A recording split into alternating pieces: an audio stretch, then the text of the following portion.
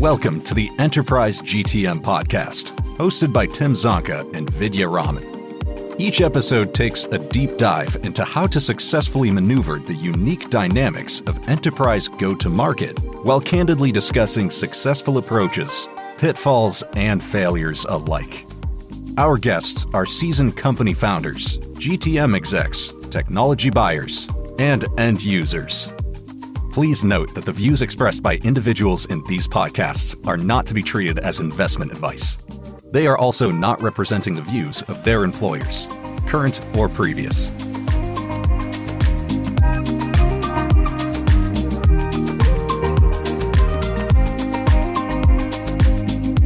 All right, so Tim and I are delighted to invite Micheline Nijmeh to the Enterprise GTM podcast. Micheline is the Chief Marketing Officer of JFrog, a company whose products every self-respecting developer has at some point used. As developer tools go, it doesn't get any better than that. Would you agree with that, Micheline? Absolutely. All right. So my hope as a startup investor, though, is that there is some founder out there, hopefully in the world, who does not agree with that or maybe is working on something that could be the next JFrog. But for now, it's JFrog. And with that, let's move over to Micheline. So Micheline has a storied career that spans early stage, fast-growing startups to enterprises. And this is what makes her perspectives on all things go-to-market, particularly for dev tools, so relevant and so special for startups. So with that, Micheline, would you mind telling us a little bit about yourself and your career? Yes, absolutely. And I'm excited to be here. So thanks for inviting me. So I started really my career off in sales and then had the opportunity to move into marketing shortly after. And really that helped me better understand how to market better understand my persona in terms of my partner, my internal client, and really understand that their challenges and their pain. And then when I got to move into marketing, I was very lucky to have amazing managers and mentors, but I got to go to different types of organizations and companies of all sizes. I started off in Sun Microsystems from a marketing side. So developer was our, bread and butter, our heart and soul of the entire organization, and then moved to Salesforce and went to a startup after that and took a couple of companies, went public with them, as well as now at JFrog. So super excited. I've been lucky to market to all types of personas, business units, different industries. There's some consistencies across all of them when you think about marketing, large and small, but then, there's challenges for each one. So thanks for the introduction. And that's where I'd love to start is, you mentioned personas and marketing to them. And it's hard for startups, especially smaller ones. They don't have resources like JFrog does as you've succeeded over the years. So one of the struggles is, how do you know when to start to broaden and talk to more than one persona or more than two personas or more than three? You have the notion of the user, and sometimes that's different than the buyer, which is different than an influencer. So tell us about that. Like, how do you think about the discipline of, how many do you focus on and avoiding the temptation to go broader when it's too early? Yeah, you said it correctly, early. So when you're starting early, don't go broad. Know your user, test out your user, make sure you understand the audience, the persona, test the message, understand their pain. And then as you start to grow and improve and see the results, then it makes sense to go broad. And you may at sometimes start broad, but only if you've tested it and you've validated it over and over. I worked for a company where their CEO was, when people are saying they're passionate about customer, he was passionate about customers, and he met at least 7 to 10 customers every day, and he changed the message based on what he learned over time. And that was a great study for me to understand. And so I recommend learn your persona, start and focus small when you're in early stage, and then from there begin to broaden, because it depends on your motion, right? And I know we're going to talk about that in a moment, but when you think about how you're going after this audience, if it's a bottoms up motion or a top down, then you start to understand when you should broaden. It's just based on your product and your offering. You talked about as you start to broaden to a second or third or whatever your next persona is, doing testing. And tell us more about that. Provide some details around that. Like, what kind of guidance do you give to your team so that they're thinking about, looking at those adjacent users or personas or running the right sorts of tests? Like, what does that look like? Yeah. So once you've mastered and you understand your persona, who you're going after. Now, first of all, before you even identify the persona, you have to, when you're building your product and when you've built your product, you have to understand who they are, what their pains are, and where you should find them. And once you've mastered that and you've built and given a beautiful product experience, it all starts with the product. Once you've done that and you understand the messaging and the positioning, then you start saying, how am I going to grow from there? How am I going to scale my organization from where I am today? What do I need to go? So one is understanding what markets you need to go after. Market means people, right? So when you're going after different geos, it means you have to start tailoring to different types of audiences. It also means as you start thinking about a multi-product offering, as you start to grow, or if your product is a little bit more complex, or it's not something that you try and buy, then you start thinking, okay, if I'm influencing my practitioners, my stakeholders, my developers or DevOps engineers, they're going to influence the buyer. Now, the buyer could be the decision maker, but how do you get to the decision maker? So it depends on who you're going after. From a DevOps side, of course, our buyer is our DevOps engineer. They try it, they buy it, and then they expand it within the company. Now, as we start to scale as an organization, we wanted to go after the decision maker in terms of the VP, the one who holds the budget, I should say, not the decision maker. Now, the budget owner, they're going to go ask the engineer, do you like this product? Do you not like this product? So it'll die on the vine if they hate your product. So product comes first. And then once you start going after the budget owner, your marketing starts to change, your messaging starts to change, and how you find them, where you engage with them starts to change. So you could start early this way, as long as you understand, but sometimes you could choose to say, let's give the product to everyone who wants to use it and give them a beautiful experience. And that's what JFrog did. That's what Sun Microsystems did. And just enable the developer to give them access and a beautiful experience, a beautiful product experience, and then let the word of mouth expand, but then go back in and start really engaging from the top down. That makes a ton of sense, Micheline. So one of the things that, we were wondering about, especially I think this is super relevant in the context of JFrog's flagship product, Artifactory, but also probably other products, such as when you think about code repositories, the likes of GitHub or CI/CD tools. There are some tools which make sense only if adopted across an entire team, if not across an entire org. Mm-hmm. And then there are examples of tools like maybe it's an IDE, things which might make sense as a productivity tool, perhaps even if it's just adopted by a splatter of developers within an organization. So curious to know, when it comes to especially tools which make more sense when adopted across the enterprise, how should you be thinking about when to reach the budget owners versus developers? So to be more specific, when startups start with developers in these kinds of very broad-based tools, they cannot expend a huge budget to get directly to the budget owners and the influencers. What should they then do about figuring out when is the right time to go from a team or a splatter of users to the budget owners?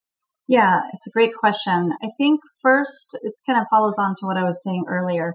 Start with the developer first when you're thinking about this. Win the hearts and minds of the community. That's number one. Engage with them at their level in terms of where they are, how to engage with them, how to speak with them. So events, digital plays a big role.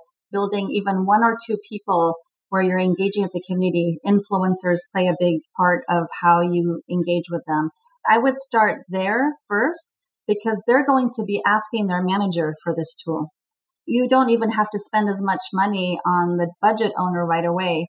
From a marketing perspective, we drove awareness on the decision maker, but we enabled and we really focused on the developer and the DevOps teams. That was very important. Let them try it first. And then, we come in and then you can land and expand motion, right? You come in, you start with a small team, and then you sell the value. It's always value selling, nothing else. Why should you have this product offering across multiple organizations within the company or across multiple teams? There's savings there. There's ROI when you start to think about the teams come together. Really influence, when you're talking about DevOps, influence the community, and you don't have to own the community. You have to be part of it. You have to listen to them.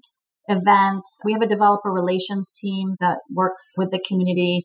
You engage with them, work with the influencer, host events as much as you can. They could be small little pizza and beer. We used to do that at Sun Microsystems many years ago. It worked really well, still works today. And really start from the core user, the super user. Have them love it, and they will go ask their managers. Then at a certain stage, you're going to have to scale even more.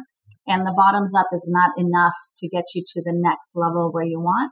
And that's why the awareness building, making sure that people know who you are. So when they do research, when you look at the top down, you know exactly, they have access to some content that shows value. So the marketing is different, right? So when you're looking at a budget owner, what they read, what they review, how they shop, how they educate themselves is very different. Their pains are very different. So you don't have to spend a lot of money to market to them, but make your content available. And that's the different type of motion that you need. Organic search plays a big part. Doesn't cost a lot of money as you would say paid ads. Can you talk a little bit more about the community? I mean, it's something that every great developer-focused company has gotten awesome at. And especially for a younger, newer, smaller startup, I think it can be daunting to know, like, do we need to own the community? Do we just need to engage? Like, what's our role here? Talk more about that. What kind of guidance do you have for someone who's getting started on how to think about community without kind of overanalyzing it and, right, and figuring out how to move forward with it? Yeah, JFrog doesn't own a community. We are part of the community. We grew up and we were born from the community. Our founders, two of our founders were, developers who, when they founded JFrog Artifactory, is because they had a pain. And so understanding the community, listening to the community, attending as many events, community events is critical. Online, there's so many forums that you can engage with. So number one, it's like a customer, any customer. Listen to them, their pain, their challenges. That's number one. And you don't have to have a big team to do that, right? Digital allows you to do that, but also attend events. I think, priority is go where they are digitally and in events and start there and listen and learn, and then start building content that educates them so they can start coming to you, right? So first of all, go to them, learn what they need, and then make sure your offering is relevant to them. So when you start building your marketing and your any sort of educational content, make sure it's when they come find you, it resonates. It's not marketing fluff. Yeah. So more on that. How do you authentically market to a community? Authentic is the key word. They have a good BS meter, right? So, I think in every company that I've been at, and I've been lucky to work alongside great people and great organizations, make sure the product works. That's number one. Because if you're BSing on the product and the functionality and the quality, they're not going to trust what you say, no matter how good of a marketer you are. So if you have a product that works well and you're listening to, even if you have gaps or whatever in the product, but you're listening to them, then whatever you're saying, that's going to come out authentic. So less on the BS in terms of, we say no fluff marketing. So that's something that we try to focus on that. Hire engineers in your marketing. Don't hire someone who is technical. You just have to know how to speak to them in their terms and make sure that the value you're selling is actual value. So authenticity is what you just said, Tim, is exactly what you need to do. It's authentic marketing.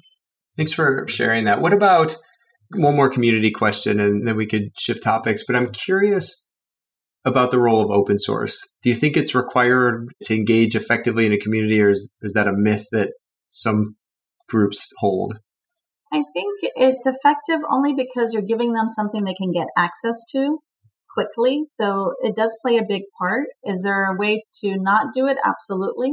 But I do believe it plays a big part because you're giving them access and the flexibility, the freedom to try it and to play with it. So it does play a big role. Is it something that you have to do? I'm not sure that's the case. We've seen examples where that may not be, but it is an added value.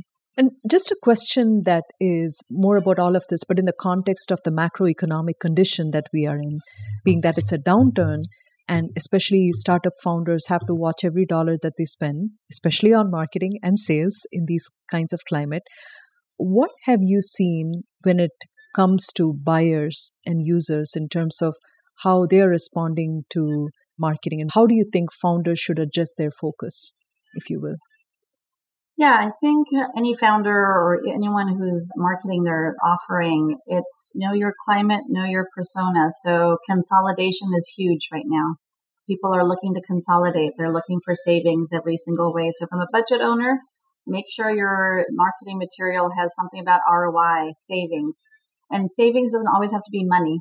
So from a developer side, it's savings of time, it's speed. From a budget owner or decision maker, it's about, savings of cost. Can I get more out of what I have today?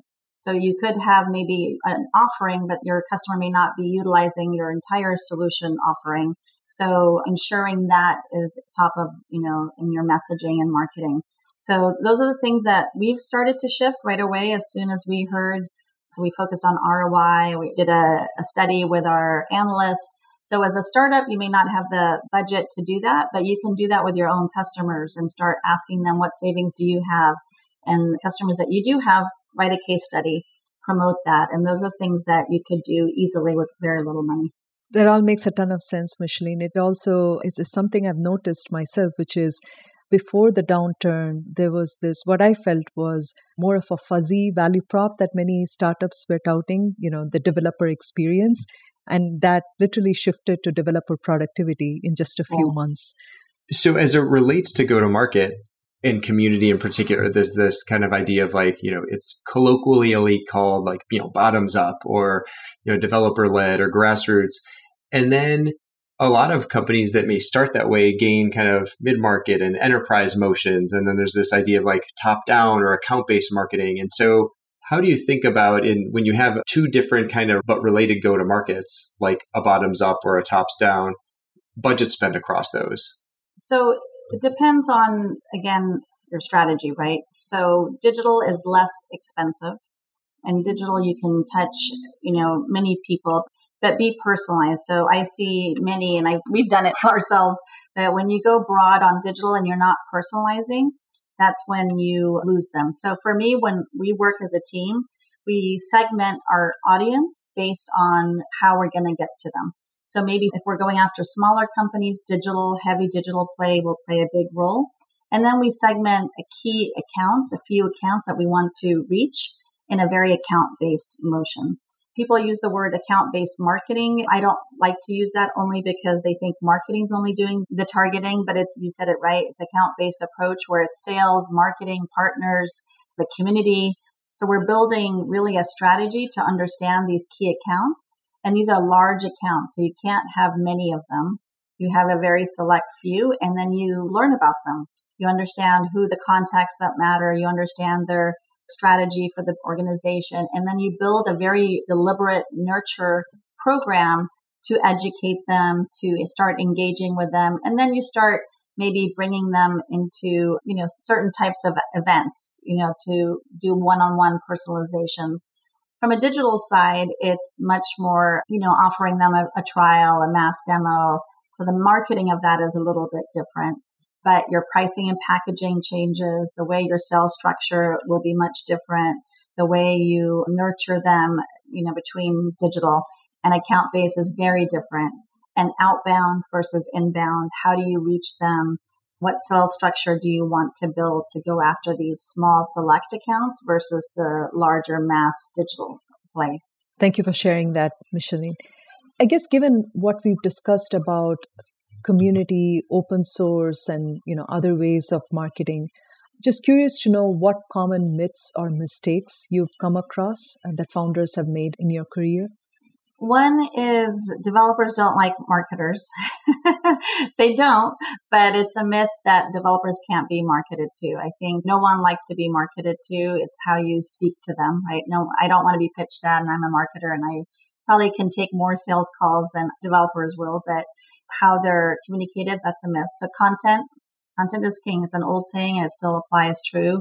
Make sure it's educational content. It's content that resonates with them and provides value. The importance of community, I think sometimes there's mistakes done there only because they underestimate the value of engaging and getting to know the community.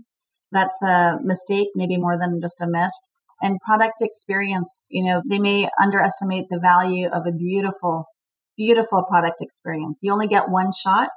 And if you try it and you don't like it, you're done. They find trouble using it or engaging with your product. They don't need to go any further. They'll just go to the next competitor that you have. So those are some things that to me, have come across that are myths or mistakes. Couldn't agree with you more on that, particularly on product, which is paramount for developers here, foundational. One thing you were mentioning a few minutes ago about community is that, you don't have to own it, but what's more important is that you need to stay authentic and engaged with the community. So in that sense, I'm curious to know, in your experience, have you seen startups be able to harness an existing community? Perhaps that's a community that's been started and nurtured by a larger incumbent. But have you seen examples of where startups have been able to harness such existing communities to then help them take off? Or is that something you wouldn't advise in general? Harnessing versus owning? Harnessing versus creating your own. Yeah. JFrog did it. They don't own a community. I mean, we are part of Conan community and we own that, but otherwise we are part of so many different communities. And so it's not easy. It's not common. So yes, do I recommend it? If you can do it, I think that's a great way to do it because it's very hard to create a community. It's not an easy thing to do. Of course, many companies, we've seen it done over and over, but harnessing, I think you can definitely, it's definitely doable. We've seen it with a couple of companies. Totally. And I wonder also, when you're trying to harness an existing community, over time, of course, you want to have a significant share of voice in a community, if there is a predominant one, or if there are multiple communities, then the founders just have to touch upon enough number of communities to create a critical mass of buzz in the market. So does it come down to identifying which communities you want to be a part of and doubling down on the ones where you're having a decent impact? Or do you think it's more of that and maybe, it's also a combination of other things, traditional marketing that helps augment your presence in communities? Focus for sure. Identify one or two that you really are in depth and integrated with in terms of knowing what you do. Again, I always use, it's a marketing phrase, but it's winning their hearts and minds for sure. Making sure that you've invested in one or two communities. But as you grow, invest in a developer relations team. So you identify a few. It's not like we have 10, 20 communities we want to be part of. Even as a company our size, we're very focused on where our value will be for developers, and we focus on there. And, as you grow, it evolves. Either it gets replaced or evolves, and the community can be on its own, right? Your presence is on its own digitally as well as in person. But absolutely start and focus on a couple. I love to hear that F word. Absolutely love it. And it's especially nice to hear that coming from, someone like yourself, just given the stature of JFrog. So it's incredibly more important for all those startup founders out there that are trying to make an impact with communities. Focus is the key. So I think we are down to our last topic or question here. So you've seen a few significant industry developments in your career, Micheline, right? Including the movement to the cloud, the rise of the importance of developers and making enterprise product purchases, just to name a few. And these changes have affected how we market and sell software and who we market and sell software to. What are some things that you are seeing now that you think will drive more changes to how software distribution will happen in a few years from now, particularly as it's related to dev tools?